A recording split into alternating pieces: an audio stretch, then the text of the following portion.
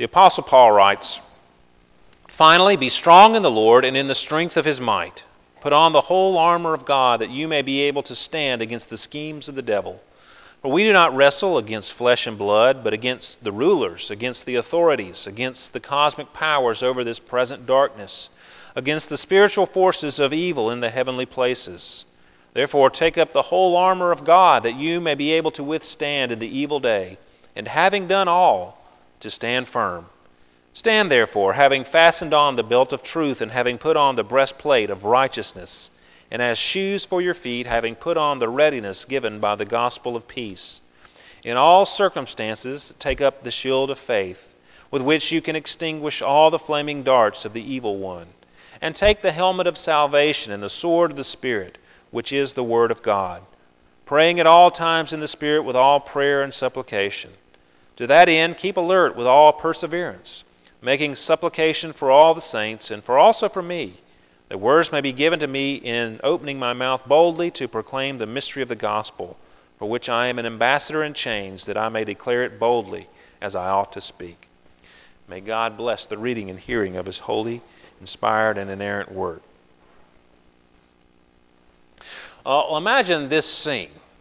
You're wandering through a beautiful meadow, and all you want is a place to spread out your blanket with some food and drink and have a picnic under the sunny sky while you listen to the birds singing.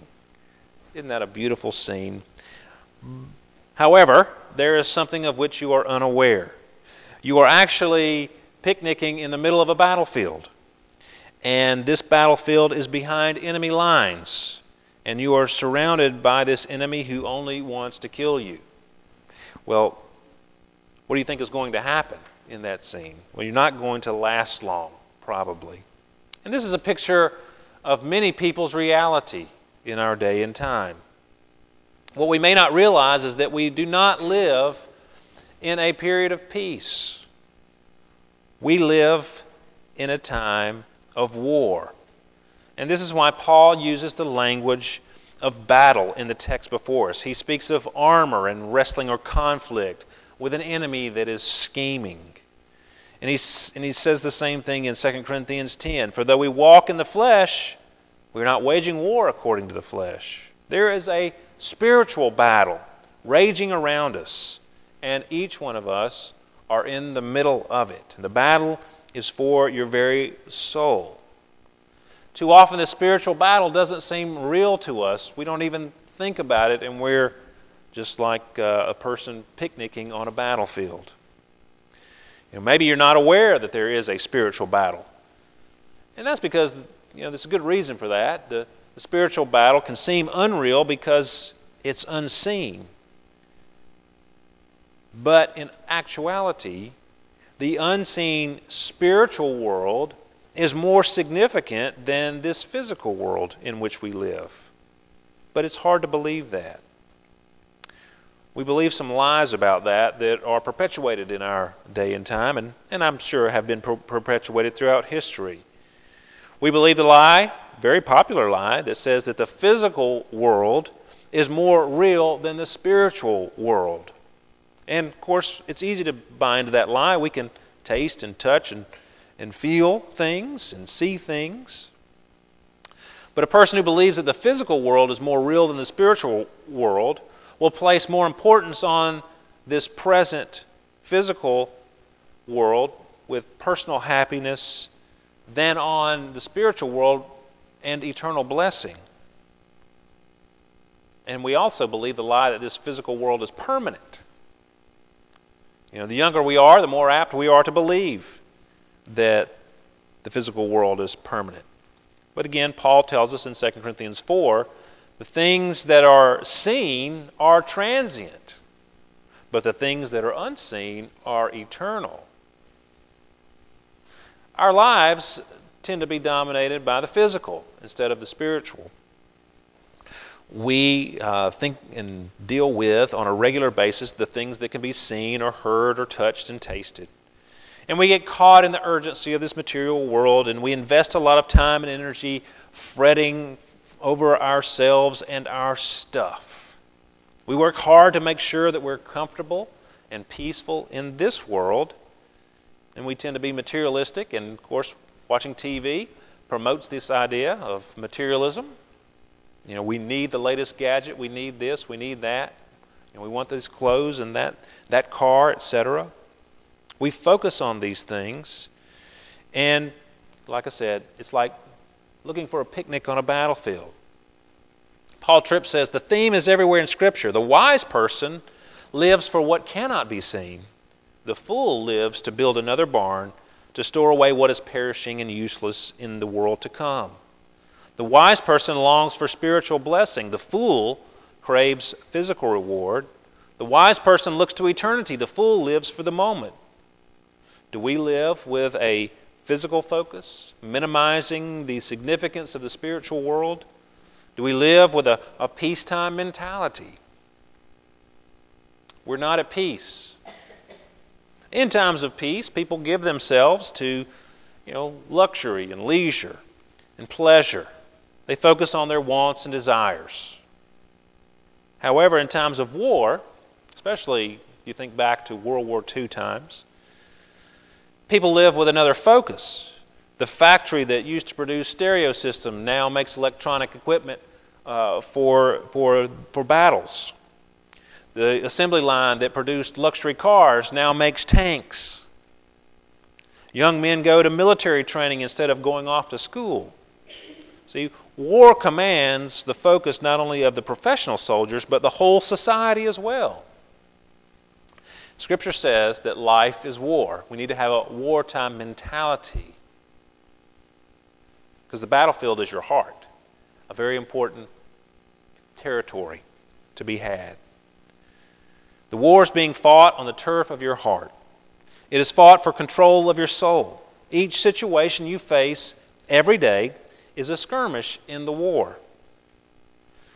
Now, when we start talking about spiritual warfare and devils and demons and so forth, people start thinking about the weird, bizarre things that Hollywood has promoted in horror films. We're not talking about demon possession and exorcisms here.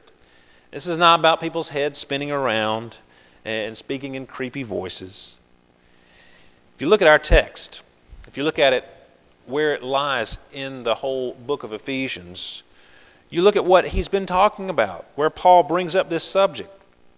If you look at chapter 5 and chapter 6, the first part of chapter 6, he's been talking about the church and the relationships within the church. And then he starts talking about the family, marriages, husband and wife, children and parents, masters and servants. We talked about work. This is where the battle is going on. Paul's not just jumping here in verse 10 to a whole new subject. Husbands, love your wives. Children, obey your parents. Servants, obey your masters. Oh, and by the way, there's a war going on. Complete subject change. That's not a subject change. These everyday, where we live, how we relate to one another, how we relate in the church, how we relate at home, how we relate at work.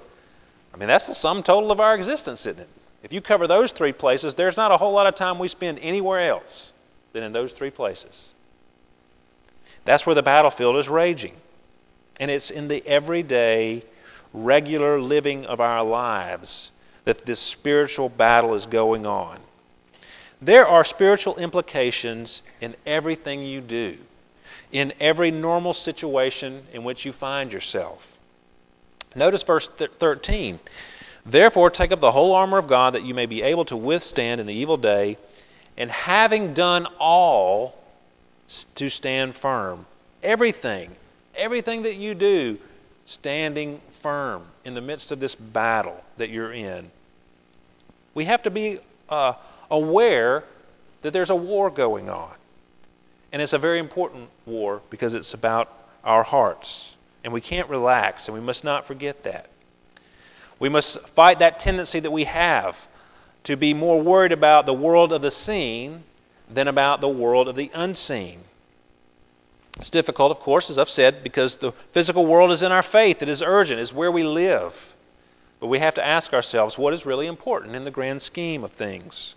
Is it our peace and comfort in this world? or our peace and comfort in the next world. Because what we do in this world dictates where we spend eternity in the next world. Is our priority treasure on earth, or is it treasure in heaven?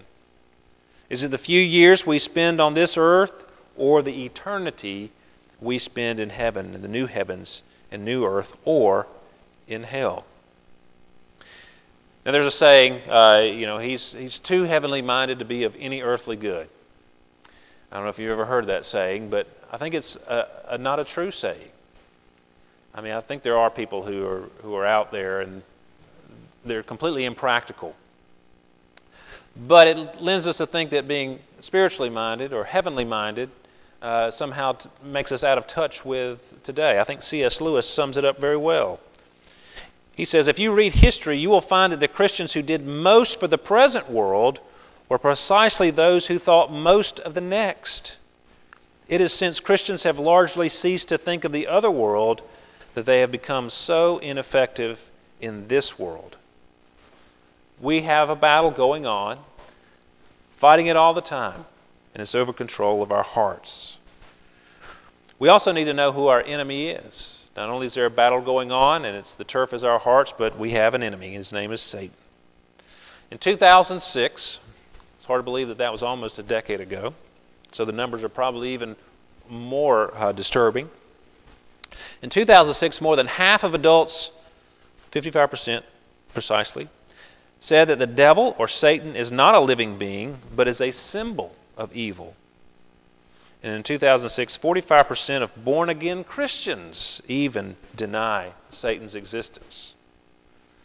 And I've read some websites that claim to teach the Bible, but they deny the existence of Satan. They say the devil is simply symbolic of or a picture of evil. But the Bible clearly presents Satan as a fallen angel with a personality. He is called a he in Scripture. He tempted Adam and Eve in the garden. He speaks to God in the book of Job. He tempts Jesus in the desert. This is a person in the Bible, and Jesus treats him like a person or a fallen angel. Jesus said of him in John chapter 8, he was a murderer from the beginning and has nothing to do with the truth, because there is no truth in him. When he lies, he speaks out of his own character, for he is a liar and the father of lies. Satan is our enemy. We have two other enemies as well, the world and our flesh, along with Satan. We use that terminology a lot. The world, the flesh, and the devil. These are the three enemies of the Christian. Well, those two enemies, the world and the flesh, we can't solely say, the devil made me do it, like Geraldine said, Flip Wilson, if you remember that back in the 60s, 70s. The devil made me do it. No, it's not just the devil. All these three enemies work in conjunction with one another. This world is full of temptations, and we have a sin nature, a propensity towards sin. The devil and his legions use the world and our own desires against us. He convinces us to believe lies, and the world goes along with the lies and perpetuates the lies. For example, materialism, that our significance comes through the toys that we have. And his lies appeal to our flesh. Yes, we want those things. We want the creature comforts. We want to invest our time and energy into ourselves. So see, Satan is always scheming, using the world and using our flesh against us in this battle that we have. Now this can be frightening when we see that the devil schemes. That word means, always has a negative connotation in the New Testament. The word is the word we get for method. He has a method about it. And, we have a method sometimes, and it can be a good thing, but in the New Testament, having a method is a bad thing. It means to handle according to a plan, to handle craftily, to deceive or distort, to try and, he's scheming. He's working behind the scenes. He's trying to trip us up. Now, this might disturb us and frighten us because we have this enemy, and he seems sometimes overwhelming, especially when he works in conjunction with the world and with our own flesh. But we can be assured that the Lord has not left us defenseless or without resources to be victorious in the battle. In 1 John 4, John reminds them, you are from God and have overcome them, for he who is in you is greater than he who is in the world. Speaking of the devil. He who is in you, Christ, is greater than he who is in the world. So we have this battle. The battle is for our souls and our hearts. We have an enemy who's very daunting, but we have resources to fight this battle. The Lord has given us His resources. The armor that He has put on and fought for us is also the armor that we put on. Christians must stand in this conflict using the weapons and armor provided. Now you can't help but notice here that Paul is very concerned that we stand. He uses the word stand in 4 different places in these 10 verses. Verse 11, put on the whole armor of God that you may be able to stand against the schemes of the devil. Verse 13, take up the whole armor of God that you may be able to withstand in the evil day. And having done all, to stand firm. Stand, therefore. So standing is very important. Of course, that's true in battle. We're standing, we're fighting against the foe. If we get knocked down, if a soldier gets knocked down, he's in trouble. He's on the ground, and he's an easy target there. But what does it mean to stand in a spiritual sense? How does one know if he or she is successfully standing? Of course, the opposite of standing is falling. How can a person know that he has fallen? If the battle is unseen in our hearts, how do you measure success? What does it look like to stand or fall in the battle of the heart? Well, we might say, well, it's when we do the right thing, when we obey, when we're good, if we follow the rules. If we refrain from sinful behavior, then we must be standing. Isn't the devil trying to get us to succumb to temptation and fall into sin? We might say that, but the Pharisees followed the rules. They were very moral. They represented the peak of moral behavior in the Bible. But Jesus criticized them more than any other group. Jesus affirmed that their outward behavior looked good, but his criticism was that they were rotten on the inside, in the heart. Where does the battle lie? It lies in the heart. They had lost that battle. So success in the spiritual battle cannot primarily be measured by our behavior. Let me stress the primarily in that sentence. Now don't get me wrong, behavior is very important. But the problem we have is that we can often engage in the correct behavior, but for the wrong reason. Sometimes we're motivated by guilt. Oh, well, I better do the right thing, or everybody, or God's going to get me, or everybody's going to think bad of me. Guilt, fear, pride. Oh, well, I feel bad if I don't do the right thing. Those are bad motivations. Christ died to remove guilt and fear. And sometimes we obey just to manipulate God. I'm going to do this so God will like me. Or I'm going to do this so God will bless me. Those are bad motivations. We're trying to get God to be in our stead so that we can get Him to do what we want Him to do. Expect Him to do what we want Him to do. We're trying to manipulate God. We're actually putting ourselves in the position of God. I've done this, so you owe me that. Now I'm the person who's calling the shots. I'm deciding what's right and what's wrong and what's good and what's bad. And God, I've done this for you, so you do that for me. A lot of times when we get angry with God, it's because we feel like we've done our part of the deal and God's not doing His part of the deal. The only thing we don't realize is that He hadn't made a deal with us like that. He's God and we are not. So the battle does exhibit itself in our behavior, but we have to be careful of that. Why are we obeying God? Are we motivated by guilt or fear or the desire to manipulate God or pride? Or are we motivated by the gospel? Are we motivated? Has our hearts been captured by Christ? And are we mindful of what He's done for us? And does that encourage us to serve this one who has served us in such a great way? The gospel must be our motivation. It is impossible to participate in the spiritual struggle if you do not have the ability to think through your faith, the ability to take the gospel and apply it to your life, to be reminded of what Christ has done for you, and then pattern your life not just on Christ's example, but on the grace that you've experienced through Christ. You know, you have been given much by Christ, and that should fill you with a desire to love and serve Him. It's one reason we come to the table. It's another opportunity to have the gospel, to see what Christ has done, remember what Christ has sacrificed for us, so that we can be strengthened for the fight, for the battle. It's not enough just to know a bunch of stories that the Bible has, or even to memorize a bunch of Bible passages. Sometimes they can just be unconnected biblical factoids to us. Do we have a distinctively biblical view of life? And how do we know how to apply the gospel in the way that we live our lives? When we come to a temptation, are we refraining because it would make us look bad, or are we seeking to please the one who did not please himself but laid down his life for us? There's a difference there. And God has given us resources to stand in this manner. Gospel-motivated discipleship. We have the belt of truth. When Satan comes at us with lies, we have the truth of God's Word to protect us. It's the truth. And if we don't know it, we can't use it.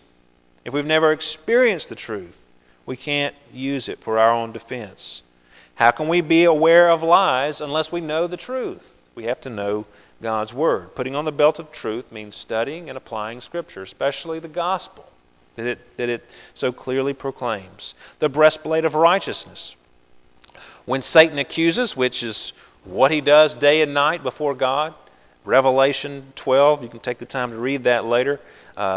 He accuses them day and night before God. That's what Satan does, accusing us. If you've got the breastplate of righteousness, his accusations fall flat. Who can bring any charge against God's people? God is the one who justifies, Paul tells the Romans. The breastplate of righteousness is trusting in Christ's righteousness. So when Satan says, look at that guy did. Look at what Tim did. No, Satan, he's covered. He's depending not on his own righteousness, he's depending on Christ's righteousness. And so he's protected against the devil. The breastplate of righteousness. Shoes for your feet, having put on the readiness given by the gospel of peace. The readiness, a state of being ready for action. See, the readiness of the gospel of peace is shoes for your feet. It is what makes you, it's what takes you places and accomplishes things. It's your underlying motivation. Are you motivated by the gospel? Does it give you wings, as the commercial says? Red Bull gives you wings. Well, the gospel should give you wings. It should propel you into a life of service to the Lord, to get into action for God because of what He's done for you. The shield of faith. When Satan attacks with his lies, it's one thing to have the belt of truth, to know the truth. It's another thing to believe it. To say, you know what? God's Word says this. Satan is telling me that. God's Word says this. I'm going to believe God. That's the mistake Adam and Eve made. Satan said, did God really say this? Well, that apple does look good, or the fruit does look nice. And it will make me like God. So I'm going to do. They stopped listening to what God said, and they listened to what Satan said. They didn't take up the shield of faith and put their trust in what God said. And then the helmet of salvation. Crowning it all is salvation. The deliverance promised by the Lord. God will deliver His people. He's overcome. He's already won the war. And if you don't have that helmet of salvation on your head, then you're exposed. The sword of the Spirit. Now we're getting offensive. We have a weapon. The truth of God's Word is not only defensive armor, as we have mentioned, it is also an offensive weapon. The lies are answered by Scripture. You see Jesus in the wilderness. When He was tempted by Satan 3 times, how did He answer Satan? All 3 times He quoted Scripture back to Satan. He took up the sword and wielded it against the devil. we need to know the Word and use it. When we're faced with the temptations of the devil, to take up the Scripture and to answer those temptations with what God's Word says. We have these resources.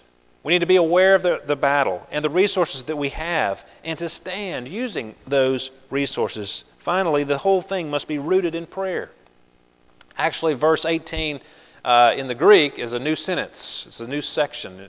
In our translation, in the ESV, it uses it as it just is a continuation of the sentence. But in the Greek, it starts a new one.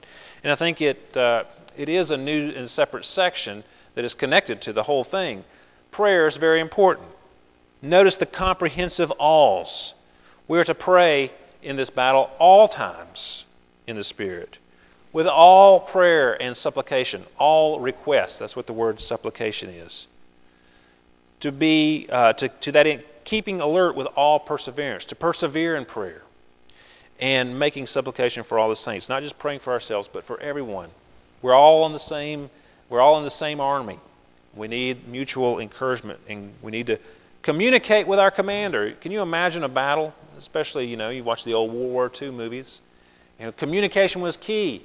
You were always trying to cut off the lines of communication of your enemy so that they couldn't communicate with their headquarters and they wouldn't know what was going on. Prayer is us communicating with, as our call to worship names him, the Lord strong and mighty, the Lord mighty in battle. He is our commander. He is our king. And prayer is how we communicate with the headquarters. It's how we communicate with our leader.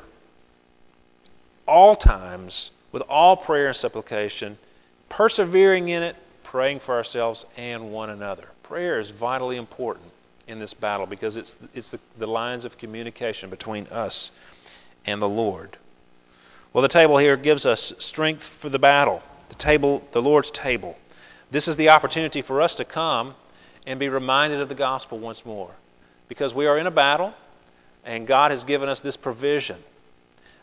This is a respite in the battle, to stop and to rest in Christ, and to be strengthened by what He's done for us, and let that propel us into the next phase of the battle. Going back home, going to work this week, coming back to church the next week. The fight that goes on over the turf of our souls on a daily basis. May the Lord strengthen us as we prepare our hearts to come to His table. Let's join our voices together, standing together and singing, "'Tis the Christ."